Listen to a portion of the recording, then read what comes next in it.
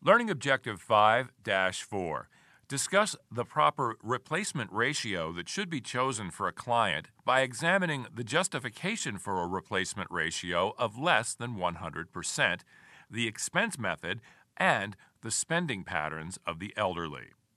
The income requirement assumption is the planner's estimate of the level of income retirees need to sustain throughout their retired life the standard of living they enjoyed just prior to retirement.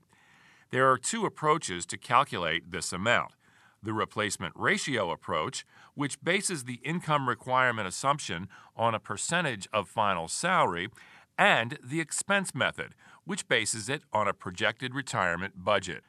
In the replacement ratio approach, a ratio of 60 to 80% of salary is often thought to be the amount needed in the first year of retirement. There are many factors that influence the assumption of a ratio of less than 100%. In many circumstances, retirees can count on a lower percentage of their income going to pay taxes in the retirement years. Some taxes, like federal income taxes, are reduced. Some taxes, like FICA taxes, may be eliminated. Retirees may also enjoy special state and local tax treatment. In addition to the possible reductions in taxation, certain reduced living expenses may permit retirees to maintain their standard of living on a lower income.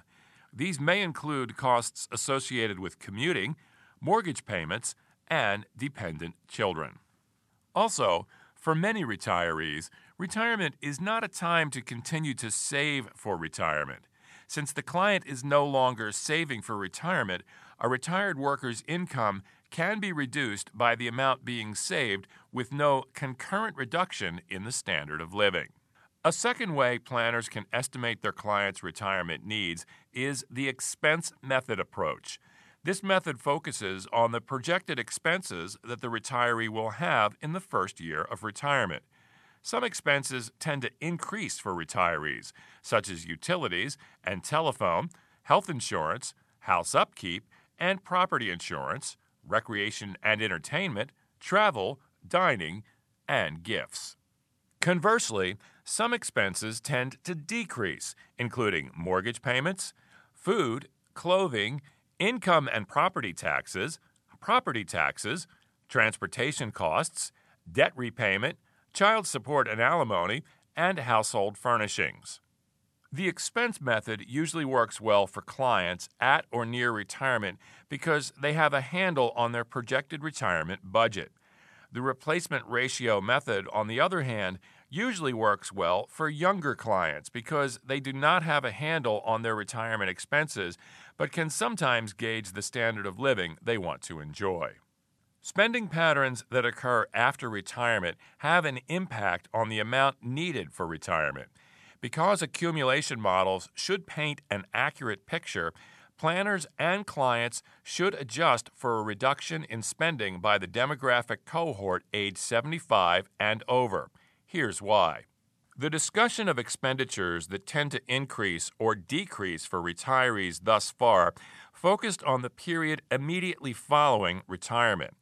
But what about later retirement? For example, travel and recreation expenses tend to increase immediately after retirement, but clients in their 90s will seldom continue to spend heavily on these categories. Although they account for an initial downward adjustment to expenditures, both the ratio and expense methods ignore the fact that spending patterns, as you would expect, decline over the retirement period and throughout the aging process, especially for those with adequate Medigap and long-term care insurance. In fact, there is nearly a 20% decline in spending because older age itself means a more sedentary existence for many clients.